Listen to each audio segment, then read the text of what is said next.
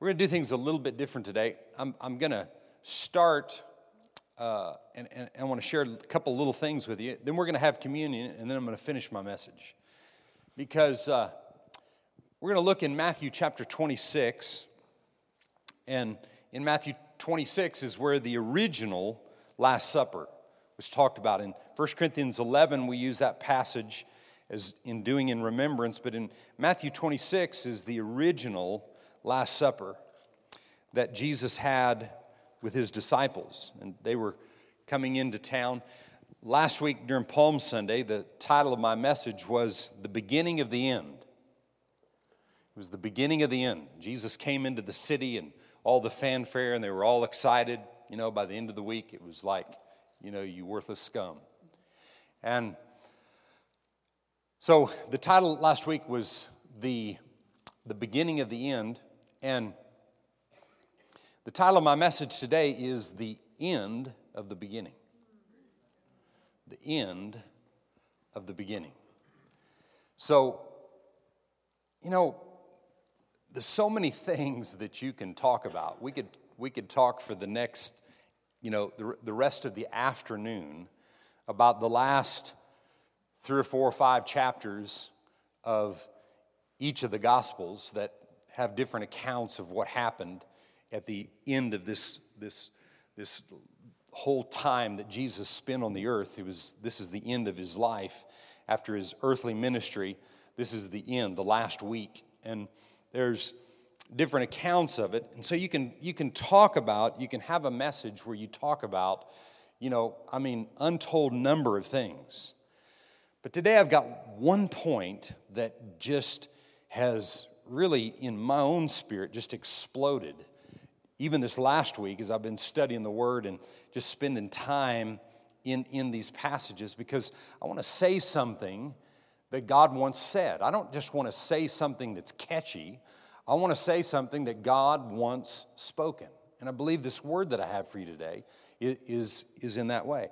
And so I want to read in Matthew 26, and then we're going to receive the offering. So, host, you can begin to, you've got those ready and you're prepared to do that. We don't usually do it this way, so I want to make sure that they're ready for it. And then after I read this, then you can come forward. Just hold where you're at right there. Don't come to the people yet because I want them to hear this, and then you can come forward. Now on the first day, verse 17 of Matthew 26. Now on the first day of the feast of unleavened bread, the disciples came to Jesus saying to him, "Where do you want us to prepare for you to eat the Passover?" And he said, "Go into the city to a certain man and say to him, 'The teacher says, my time is at hand. I will keep the Passover at your house with my disciples.' So the disciples did as Jesus had directed them, and they prepared the Passover. When evening had come, he sat down with the 12. And as they were eating, he said, 'Assuredly I say to you, one of you will betray me.' And they were exceedingly sorrowful, and each of them began to say to him, 'Lord, is it I?' And he answered and said, 'He who dipped his hand with me in the dish will betray me. So the Son of Man indeed goes just as it is written of him, but woe to that man by whom the Son of Man is betrayed. It would have been good for that man if he had not been born.' Then Judas, who was betraying him, answered and said, 'Rabbi, is it I?' And he said to him, 'You have said it. You have said it.'" Now, the Passover, during this time, and they came into the city during Passover time, all the Passover, not all, I mean it's important, but what it represents is when the children of Israel were in bondage in Egypt. And during the time that they were in bondage in Egypt, you know the story where God called Moses and he comes to lead them out of bondage. And it had been prophesied that someone would do this, and Moses was the man. And he was leading them out of bondage, but Pharaoh didn't want to release them. And so different plagues and curses came on the nation of Egypt. And with each one of the plagues, things got worse, but he still wouldn't let them go. And so the last plague that there was the death of the firstborns all throughout Egypt. And God made Israel go through a blood sacrifice, taking a sacrificial lamb, and they took the blood of the lamb and they marked their doorpost. And when the spirit of death came, it passed over their houses. And so the Passover represents the fact that the spirit of death passed over them. Now here's Jesus during the Passover. Here's Jesus at this Last Supper talking about this blood and body and explaining to them that he is becoming the ultimate Passover for your and my life. And so we see here in verse 26, and as they were eating, Jesus took bread, blessed and broke it, and gave it to the disciples and said, "Take, eat, this is my body." Then he took the cup and he gave thanks and he gave it to them, saying, "Drink from it, all of you, for this is my blood of the new covenant, which is shed for many for the remission of sins. But I say to you, I will not drink of this fruit of the vine from now on until the day when I drink it new with you in my Father's kingdom." And when they had sung a hymn, they went out to the Mount of Olives. Now, host, come and you can pass that out as I make this point. He said, here's Jesus saying, I'm not partaking of this again until I'm with you in my Father's kingdom. I'm connected with you in that kingdom. And what happened and what has happened through his choice to be murdered and mutilated to the point that he was unrecognizable, and to take upon himself to be that ultimate sacrifice that mankind would never have to sacrifice again, ever. There would never be that time of sacrifice ever again. He's died one time for all men. And what he said in this 29th verse, "I will not drink of this fruit of the vine from now on until that day when I drink it new with you in my Father's kingdom." Let me tell you this. As we're partaking of this juice and this cracker today in communion, as we're partaking of this, we're partaking it with Jesus in the kingdom of his Father. Because the kingdom of God is here now. The kingdom of God is on the inside of you. Jesus is at the right hand of the Father, and by the Holy Spirit, we're connected with Jesus and the Father and the Holy Ghost. We're all one. And I want you to see this point today, because as we partake of this, there's nothing in this. We didn't put any super duper stuff in this juice, you know. It doesn't really matter what the juice is. It can be anything. You can put water in here. You could put Dr. Pepper in here. It really doesn't matter. And I'm not saying that in a sacrilegious way. I'm not saying that in saying something in a demeaning way whatsoever, because all he said to do is do this in remembrance of what he accomplished. And same way with this cracker. It doesn't matter what the cracker is, what you use. As we do this in remembrance of what he accomplished, but we do it with him and the Father by the person of the Holy Spirit. We're in one with what he accomplished. Is that amazing? I'm telling you, folks, that's amazing to me. This isn't just some lighthearted thing that we're doing today. We're partaking of something in remembrance of what Jesus Christ accomplished, and that's what he was trying to get over to his disciples. And I'll just tell you this. I think that what he was telling Judas was, I'm giving you a way out. I never thought that before, and I heard someone say that one day, and I thought, I don't know. But the longer I read it, he's in the way out business. Right? He's given all of us a way out. And through this body and through the juice that represents his blood, you and I have been forgiven of our sins. We've been forgiven of everything that we've ever done or ever even thought about or ever will do or ever think about. And we've been healed in our bodies. We've been set free and delivered. And so today, as you partake of this, know you're taking this in agreement because you're one with the Father, with the Son, and with the Holy Ghost. Amen?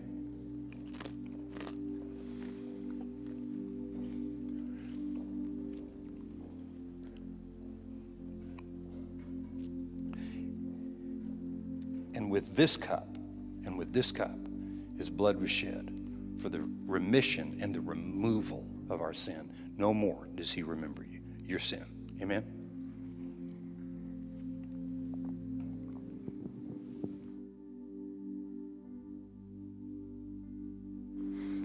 Amen. And amen. Today, I wanted to partake. You can just hold on to your little cups and we'll pick those up afterwards. Because the point I want to make today, that I believe is so vitally important, I think is so much more impacting after we partake of communion. Not talking about it first and then doing it.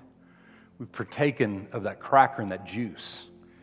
He has empowered you and I to live in this place where nothing can have dominion. Everything has to pass over your house when you believe it. Amen. Can you say amen?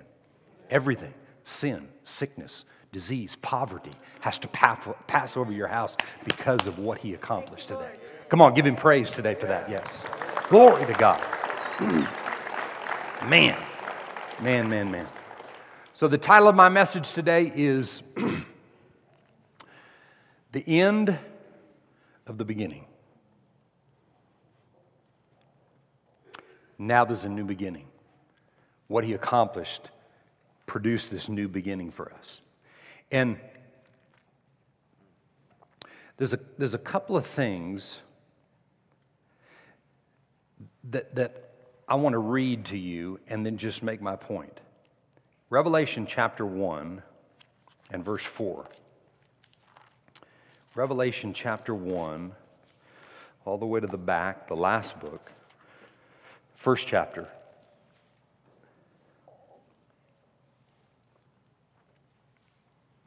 And verse 5. What did I say? 4, 5. But I want to remind you, though you once knew this, that the Lord, having saved the people out of the land of Egypt, afterward destroyed those who did not believe. And the angels, oh man, what am I reading? I'm thinking, that's not the scripture I wanted to read. That was Jude. Anyway, it was verse 4. I'm thinking, gosh, it must have switched or something. Anyway, verse 4 of Revelation 1. John, to the 7 churches which are in Asia, grace to you and peace from him who is, and who was, and who is to come, and from the 7 spirits who are before his throne, and from Jesus Christ, the faithful witness, the firstborn from the dead, and the ruler over the kings of the earth. To him who loved us and washed us from our sins in his own blood, and has made us, he has made us, his blood, his sacrifice has made us kings and priests. To his God and Father, to him be glory and dominion forever and ever. And everybody said, Amen. To him be glory and dominion forever and ever. But to him who loved us and who washed us from our sins in his own body. Look at Revelation chapter 12. Revelation 12 and verse 1.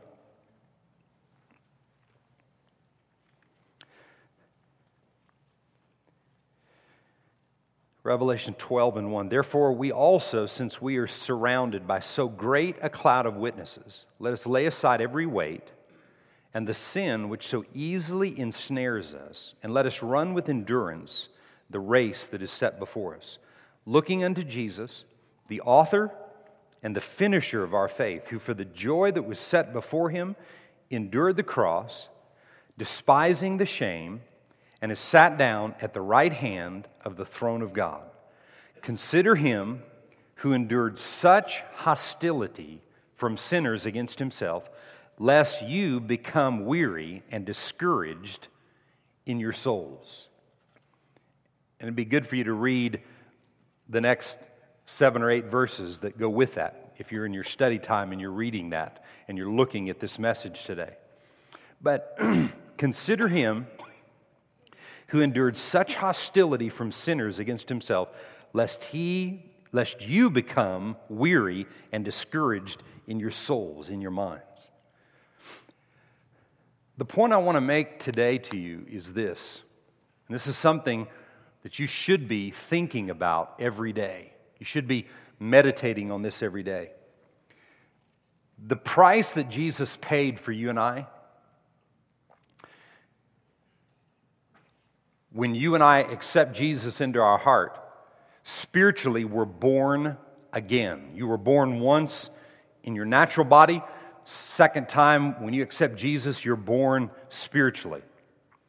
But there's a third part of that, and there's the salvation of your soul or your mind, your will, your emotions. And Jesus, if you're here Friday night and we watch The Passion of the Christ, or you've watched The Passion, which I believe is an amazing visual of what he went through. But in the beginning of the movie, he's in the garden, and the Bible says that he began to sweat blood, drops of blood. He was agonizing in his mind, and he, as you saw in the movie and the visual, and as you read the scripture, he was being tormented in his mind, and the enemy trying to convince him that he couldn't do this thing. That's what the enemy was trying to tell him. You can't do this. No human being could ever do this. Trying to convince him that he did not have the capability of overcoming this. One of the things that Jesus said in the garden was, Lord, if there be any other way, let this cup that I'm fixing to partake of, let this cup pass from me. But not my will, but your will be accomplished. So what Jesus did in his agonizing in the garden is he settled it, and I believe the movie of The Passion of the Christ did an excellent job of that little snake came out from underneath, that the garment of that of Satan, or the picture of Satan, and here comes that snake, and Satan he's described as a snake or as a serpent, and he comes, and Jesus gets up off the ground, and he puts his foot right on that snake, and he destroys it. And what that says to me is, in that moment, he settled it in his soul. He settled it. It's worth it. And you know how he settled it? It says, the joy that was set before him, he endured. And the joy was you. How in the world he could see you at that moment, I don't know. And maybe he didn't see our individual faces, but he saw all of mankind, that he was dying one time for all people. And he settled it right there. I'm going to do this. And he says in Hebrews 12 that we just read, the next verse there, that past what we read, it said, you have never endured to the point of sweating drops of blood. He endured to a level that no other human being had ever endured in, but he won the battle in the garden over his mind. And he was convinced. And all through the journey, all through the Villa della Rosa, through the journey, there's comments that he made that he can do it. I can do this. I can do this. I can do it. By the strength and the power of God, I can do this. He had to be all man like you and I so that he could be the perfect example. But you know what it said in that Hebrew scripture? He endured so that when you get put upon and the pressure gets so intense in your life mentally, that because he endured, you can endure. Because he lives, we can face tomorrow with victory. See, it doesn't matter. It doesn't mean that everything looks victorious, but by faith, we can do it because he did it. And the fact that he endured in his soul empowers you and I to endure in our soul every day. And these are this is just a random list of several things that come to your soul. They come to your soul on a daily basis. Everybody's. One of them, maybe more than one of these things. But things like, I can't. There's no way. I can't do that. I'll never do that. I'll never accomplish this. Thoughts come and you begin to verbalize based on your thoughts. Well, you know what? Those people don't like me. You may be a visitor here today, and at the end of the service, if you're a guest with us today, I'm going to be standing out there and I'm going to shake your hand. And if nobody else did, you tell me, because everybody in the church is going to get in trouble because their responsibility is to shake your hand and let you know they're glad you're here. That's not really hard. We want to be real about it, but, just shake someone's hand and tell them you're glad they're here. But you know why? Because people come in a place like this and think, well, they don't need me. They don't want me. They don't like me. They don't, that person shook my hand, but boy, they looked at me really weird, something. Those are thoughts that come to our mind. Then on the other end of the stick, we get thoughts about that we're all that. Well, I'm God's gift to the planet. People get thoughts about how well they do this thing or that thing. I'm telling you, you can't do anything apart from the fact that God allows you to breathe. Did you hear what I said? I don't care whether you're born again or not. I'm telling you today, your breath is on loan from God. The earth is the Lord's, the fullness, everything in it, the cattle on 1,000 hills, the gold, the silver, I don't care. And notice, I thank God that the Bible didn't talk about Federal Reserve notes. The gold, the silver, the cattle on 1,000 hills, and the whole thing, But it's like Jimmy Stewart said in It's a Wonderful Life, when the angel asked him that he said he didn't have any money. He said, well, Bud, it works pretty good down here, because he needed some money. Anyway, you don't watch that movie. But some of you are thinking, yeah, but I could use some right now, But if God owns the cattle on 1,000 hills and the gold and the silver and it's all His, then we've got to learn to be in a position to receive from God, see? But our minds want to tell us that we can't. And our minds at times want to tell us that we're all that, and what I do have is because I'm all that. And I'm telling you, what you do have is a result of the blessing of God, whether you believe it or not. Then there's thoughts that come, well, I don't need them. I can do it all on my own. It's a lie. Those people are the enemy. They don't like me.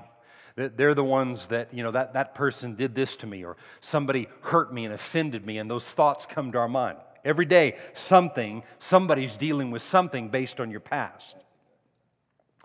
Another thought that comes when you hear the word taught and faith taught. Things come to your mind and you say, well, I heard what he said, but I'll believe it when I see it. You'll never see it. You'll never see it God's way, because God said that the seeing is in the believing. And when we develop faith and a belief system, is where we begin to see the manifestation of the things that we're standing and believing for. But I'm telling you today, what's more important than anything else is the peace and the assurance and the truth that rules in your soul. And I'm telling you, that's what Jesus died for. That's the price that was paid to deliver and set you free. In Matthew 26, look at this. Matthew 26, where we were, but in verse 31,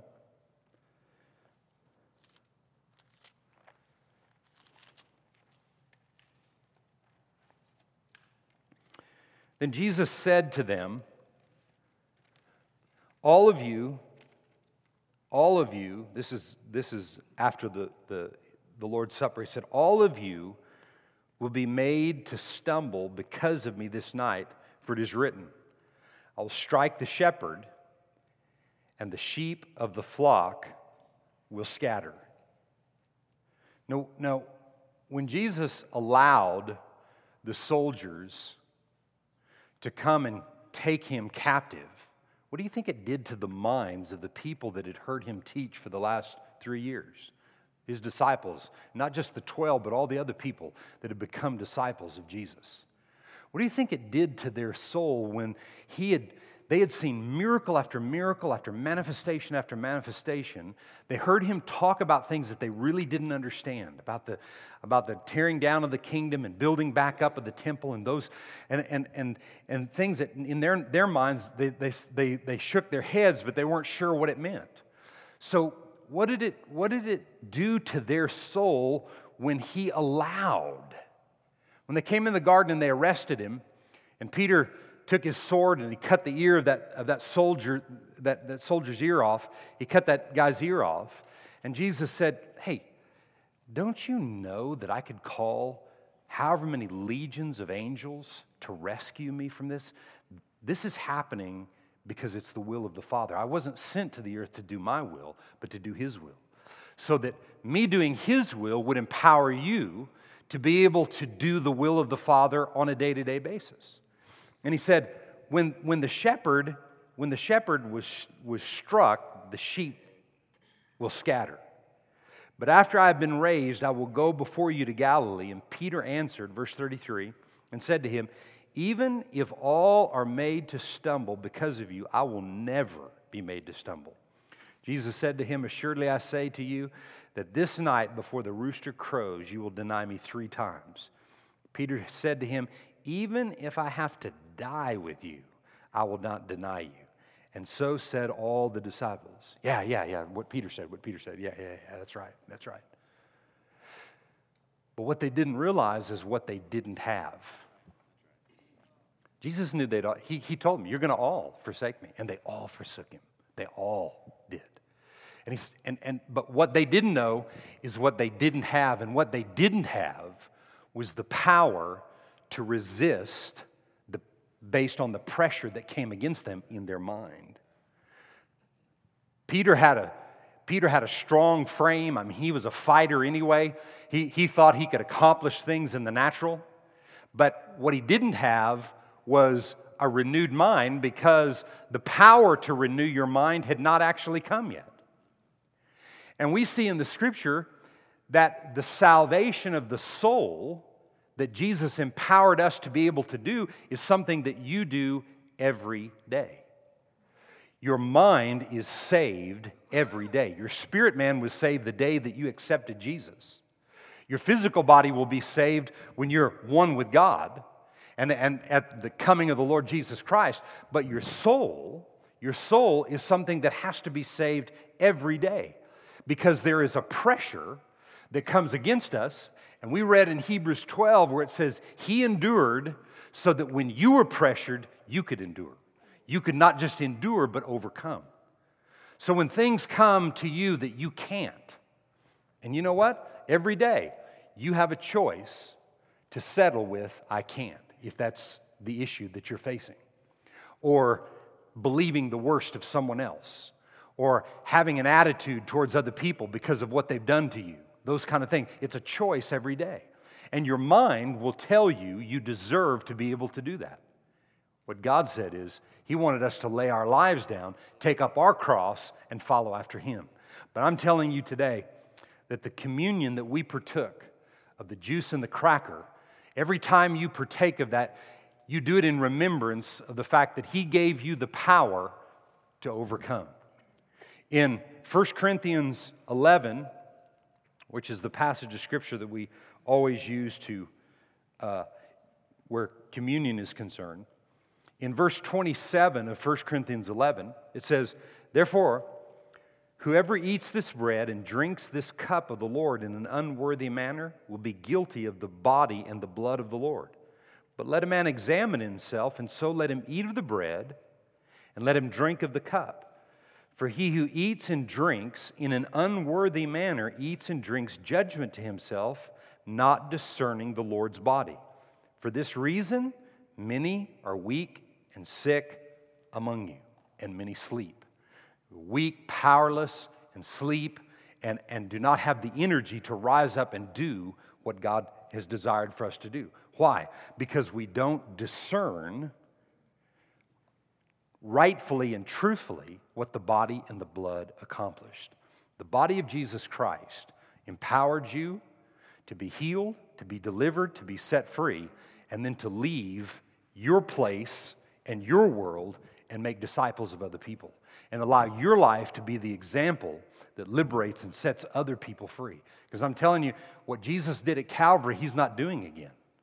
What Jesus did at Calvary, He's not doing every time someone else needs to be saved or a problem needs to be worked out in another person's life.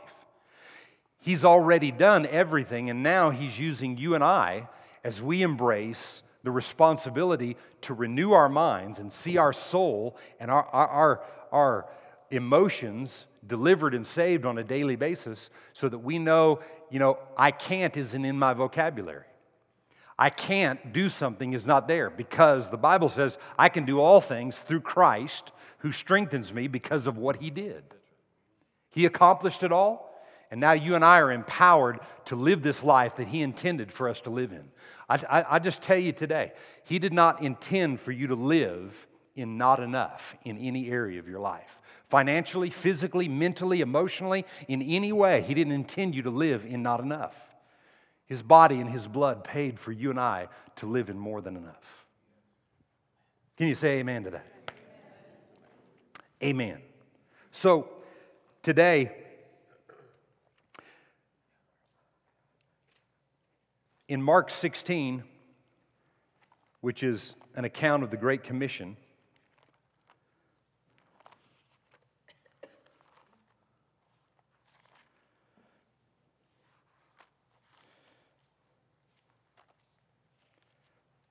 Mark 16,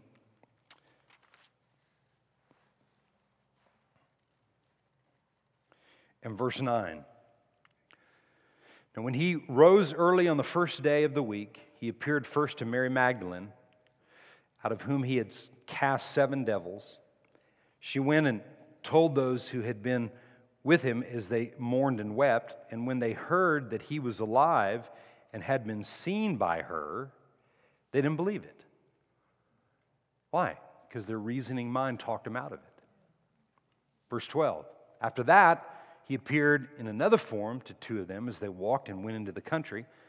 And they went and told it to the rest, but they didn't believe them either. Why? Because their reasoning minds didn't have the capabilities yet to believe. He accomplished it, but His whole thing wasn't finished until He sat down at the right hand of the Father. Verse 14. Later He appeared to the 11 as they sat at the table, and what did He do? Commended them? No, He rebuked them. Right? He rebuked their unbelief and their hardness of heart because they did not believe those who had seen Him after He had risen. And He said to them, go into all the world and preach the gospel to every creature, and he who believes and is baptized will be saved, but he who does not believe will be condemned.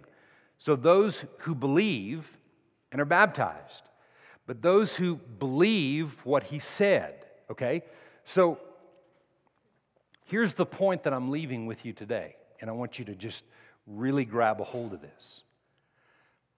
Here's the point that I want you to really understand.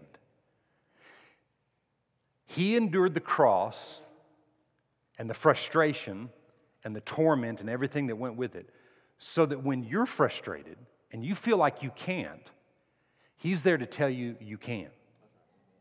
Right? And He said, all these signs will follow you if you believe.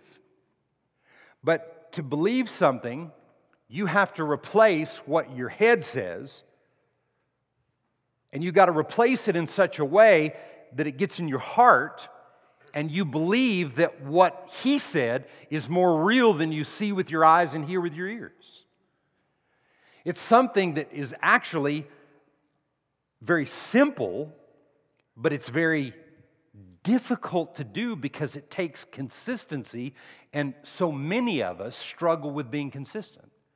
Well, Pastor, I tried that for a couple weeks and just, wow, He endured to the sweating of blood, and you tried it for a couple of weeks. What a warrior, man. All we got to do is read what He did. But see, and I'm not saying that in a critical way toward any of us, because we've all been that way. And we've all had those excuses. And we've all tried and it didn't work and we got frustrated and all that kind of. So we've all been there, all in the same boat. But listen, if you're going to have pressure and you're going to have I can'ts in your head, you might as well know how to overcome. right? So if the pressure is going to be there and the difficulties are going to be there one way or the other, let's have some answers to the pressure and difficulties, and let's find ourselves living in this realm of overcoming. And he said, he who believes, and I'm saying again is, here's what he said, and here's what things look like and seem. And every time that you see something that says this isn't true, with your mouth, you've got to turn that around. Nothing will ever change until your words begin to come out of your mouth so that you begin to believe.